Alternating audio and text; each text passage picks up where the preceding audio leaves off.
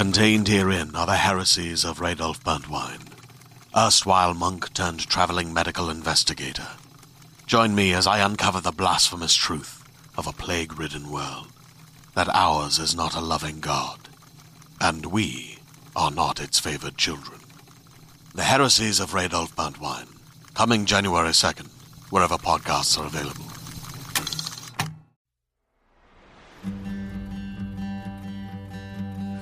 Welcome to Frau Pow. We're your hosts, Odd and Rags. And today we are going to be talking to our beloved sassy pixie teammate, Malice in Wonderland.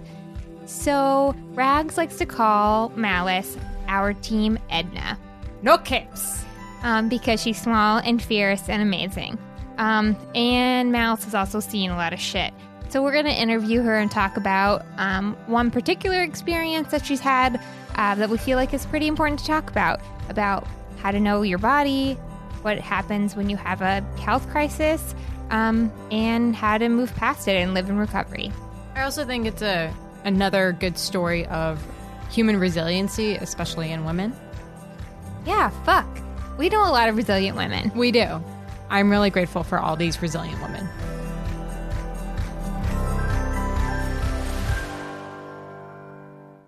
I was going to say, we're going to start off easy and light, yeah. And then we're going to go in and hit the heavy stuff. So, first question. How did you get involved in roller derby? I grew up on skates, and my grandmother was a roller skater. My uncle was a roller skater. And then... Like professionally? My uncle was like a dance skater sort of thing. I have a great picture of my grandmother, like at the age of like 20 in roller skates. And I was like, I need to play this sport.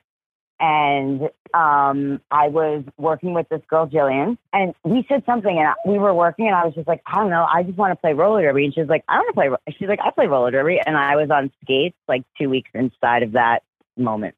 Like when I started playing, it was like we were still in the like kind of punk girl derby phase where like I only skated in fishnets for like the first 3 years that I skated. Like I lived for the fishnets and tutus. Mm-hmm. I lived for the exhibition bouts where like that is an acceptable practice. So I like the strong and sexy aspect of it, but like they're not mutually exclusive ideals. And you know, I like the inclusivity and like the community of it, and like being a self-proclaimed like mean girl in high school. Like I just have met a lot of people that in different times in my life we just wouldn't have been friends. And like I don't know, I have nothing bad to say about roller derby. I think everybody should play roller derby. I literally just said that like 15 minutes ago. I know. To an entire table. She literally, like, I think every conversation I've ever had with Malice, she's like, roller derby can change the world. Yeah. Roller derby can change the world. I don't know. Like I said, I believe in what is taught in sports. And, you know, I've done a lot of different sports at different levels, and I've had coaches of like, I took that with me, and I continue to do so as an adult. I don't know. I love everything about it. I could do a whole podcast, me just loving roller derby. So I want to talk about our central topic today and talk about what happened when you had a stroke. Okay. Well, it actually ties into derby, funny enough. Exactly. That's little bit. That's why we led up to it. Yeah. So I woke up, it was the Friday of ECDX. Off to a good start. I had a horrendous, like the worst stiff neck. Okay. You know when you do that thing where you turn your head the wrong way and you are pretty sure that you severed all the important parts of your neck because it like burns really bad? Okay. It was like, if that and an ice pick to the neck had a baby, that was the kind of pain it was. So I go through this whole week of this just pain, and I'm taking Advil, and I'm like, at this point I have a low grade headache, and like, again, never to the point where I feel like a normal person would have been like, maybe I should see a doctor about this. So that night, the Thursday night, I was going to bed, and I said to my mother, I was like, I hope I don't have like meningitis, like kidding around, because we just figured this was a stiff neck. Like I'm a weird sleeper. Like, you know, I could ration away all of the, like, you never think stroke. You never think torn artery in your neck. Well, and you weren't like you didn't lose like half the feeling in half your face, or you weren't this was not your typical, like, the stroke that you learn about in like first aid. Like, this did not present at that point as a standard stroke. What happened to me was I had a tear in my vertebral artery, which generally happens to older women because your arteries harden. So, do they know how you got the tear in your artery? Nope. No. My whole thing was that they were like, well, it's an overextension of the neck, which is essentially like, look, and I was like, I spend most of my time looking up. For listeners who don't know me, I'm 4'8" and like 90 pounds. We already figured that. Like, I'm tiny. I spend a lot of time on my toes, and I spend a lot of time like looking up at things. So like, but like, that's my whole theory on it, in that like, it was just basic, like, if you bend something enough, like something metal enough, it's going to eventually break, kind of thing. Like, that's fair. But there's no proof. There's no way for them to ever know what caused like the actual tear. Okay. But it's considered trauma to the neck. So in this case, what happened was the artery tore and it flopped over and formed a pocket. And in that pocket formed a blood clot. I'm just like imagining like a little like dead fish sort of flopping around. There's also like all three of us are like I used to equate it to like a limp dick. I was like, it flopped over like a little limp penis. And like, I know. And like in my mind, like my veins cartoonish in nature, because like, you know, like I've told this story like a lot, and like it has to be funny because it's fucking scary and serious. But like also like that's the only way. Like if you hold your hands up like a field goal, and then but facing your palms in, and then you cup your hands like one hand, like a C, like that's what happened essentially. So in that little limp dick dead fish, like, you know, outlet, like Hamlet, the blood clotted. So we get to the hospital, and I was ready for brain tumor. They had taken all of my blood, and I had scans, and like this was over. So I got to the emergency room probably before, like by 11 a.m. And it wasn't until like 10 p.m. that all the test results came back. So God, that's such a long day. It was a long day. So Doogie Howse's younger sister comes in and uses all these fancy words, which I now know. And she said dissection, which you'll find out, spoiler alert, like that's what it's like. It's the technical term for like the tear in the artery. So my mother's like, cool. That's a word that's not scary. I don't have a brain tumor. She leaves to call my brother. And then this other doctor comes in. And that was the first time we heard the word stroke. And these two nurses show up, and they're like, here to take me to the ICU. So I'm like, cool, I can walk, I'm good. And they're like, no. I didn't stand up for like 3 days at that point. I wake up the next morning, and that's when like all the fun began. I had IVs in both arms. I was getting heparin in both legs. What's heparin? Heparin is a blood thinner, but it's like a serious blood thinner. It's like what they give heart, like transplant victims or heart surgery. Ooh. So, I mean, the next 2 days were just kind of a blur. I mean, look, I was a hit as the 33-year-old roller derby playing stroke patient in the ICU. And then, like, after they do the angio, they leave that open for whatever reason. I don't know why. They can't close it in because it's an artery. That's the reason. That's the reason why, because they go up through your femoral. So, like, they can't close it because they would cut off the blood supply. So they say to you, like, you can't move. And I'm not good at not moving. So when they brought in the bedpan, again, I don't know if anybody has ever had to urinate into a bedpan, but it's just easier if you prop yourself up on the elbows. And I was like, cool, I'm just using like my upper chest area to prop up. And one of the nurses came in, she's like, you can't be sitting up. And I was like, clearly, like, what do you know? Like, I'm fine. Everything's fine. Like, this is the only way I can do it. in retrospect, I would have rather had a catheter. So not 7 seconds later, there is like a nice arch of blood. And I like pushed my little button and I was like, I'm bleeding from my like groin incision area. And they're like, do you think it's menstrual? I was like, I do not think it is menstrual. Then I got I don't. Is your vagina near your femoral artery?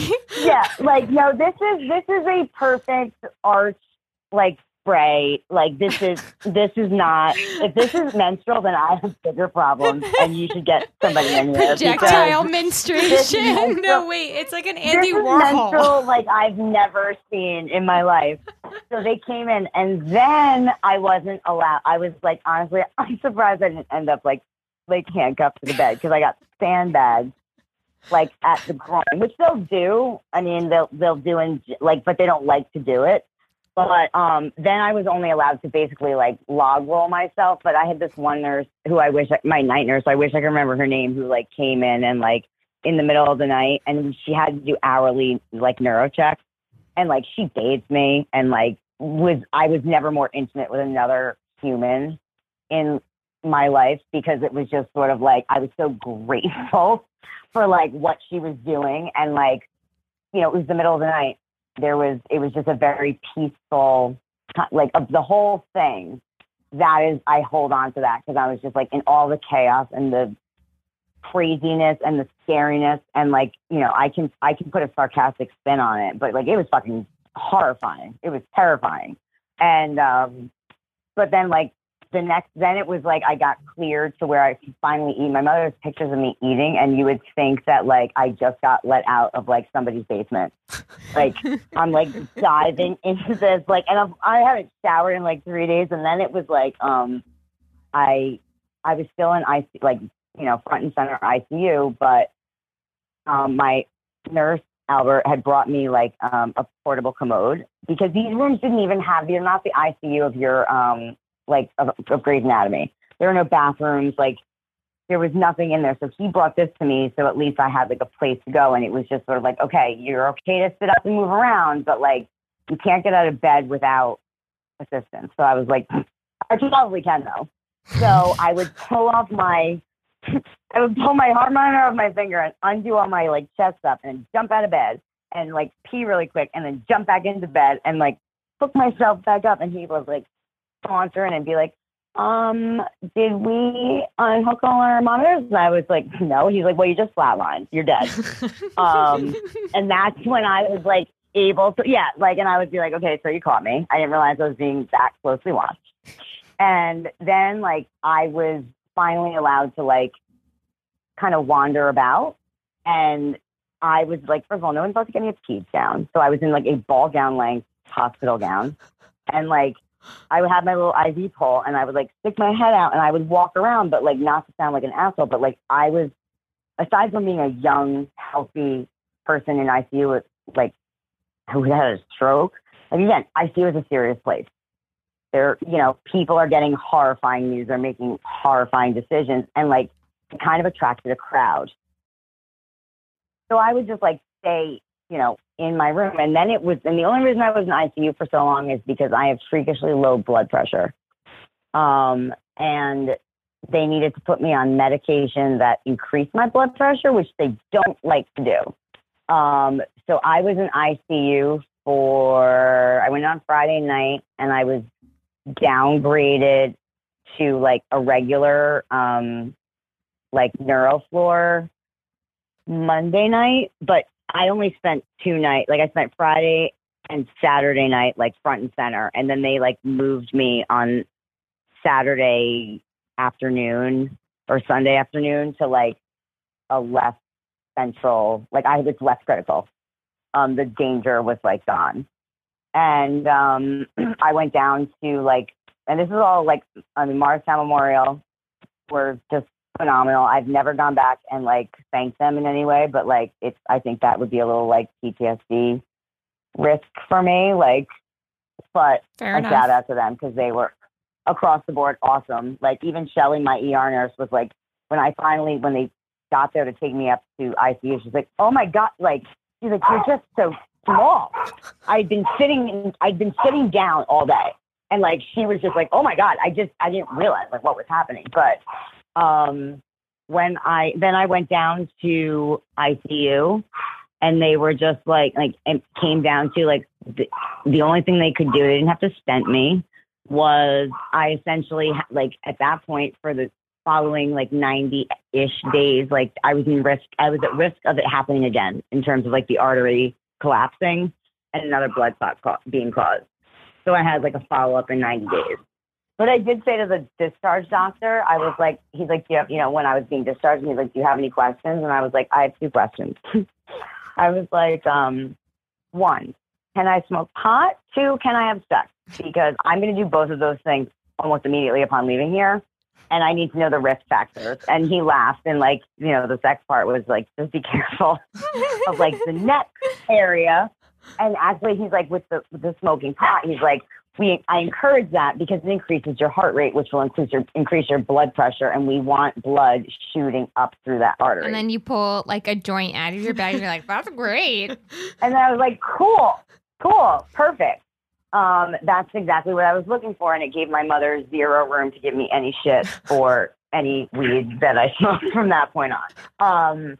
But the thing that was affected was I have endometriosis, which is a whole different podcast, but it's a girl part disease, very common. You'll see commercials for it now. But I was diagnosed when I was like 16, which was 21 years ago. So it was still something that talked about. So I've been on birth control as a treatment, preserving my fertility, and I've had surgeries and all that other stuff. But the birth control became the problem because neither my gynecologist or my neurologist were going to sign off on me, like as a smoker approaching 35 at that point. We're going to let me be on birth control, even if it was a freak thing. So I ended up getting an IUD because that was like the only option. So that was the thing that was my real, like, I knew that even before I got out of the hospital, that was my concern, was like, fuck. But yeah, no, that was the, like biggest concern for me. And there was did they like, tell you that you have a risk of having like a similar stroke? Nope. I mean, I am at no more risk than either of you. In terms of being a healthy. Both of us just looked at each other like, fuck. But like, in terms of like, at this point, like as I stand today, like I have equal risk of anyone in my age, like demographic, like however they measure risk factors of different health conditions. It will generally, like, this isn't something that I never want to incite panic either. Like, this isn't something that like is going to happen. I mean, like I said, this was such a rare freak thing, that it's not a common thing. But if you're looking to get more information on strokes, you can hit the National Stroke Association. But yeah, so here I am today. We're so thankful for that. Healthy. I mean, I am too. I'm not gonna lie. It's a sobering, centering thing to like live through something like that. And I'm lucky and thankful and happy to be here. And that's as mushy as I can really get in life. Well, we love you, Malice, and thank you for talking to us. Yes, thank you so much. We'll see you soon. I'm really excited about this.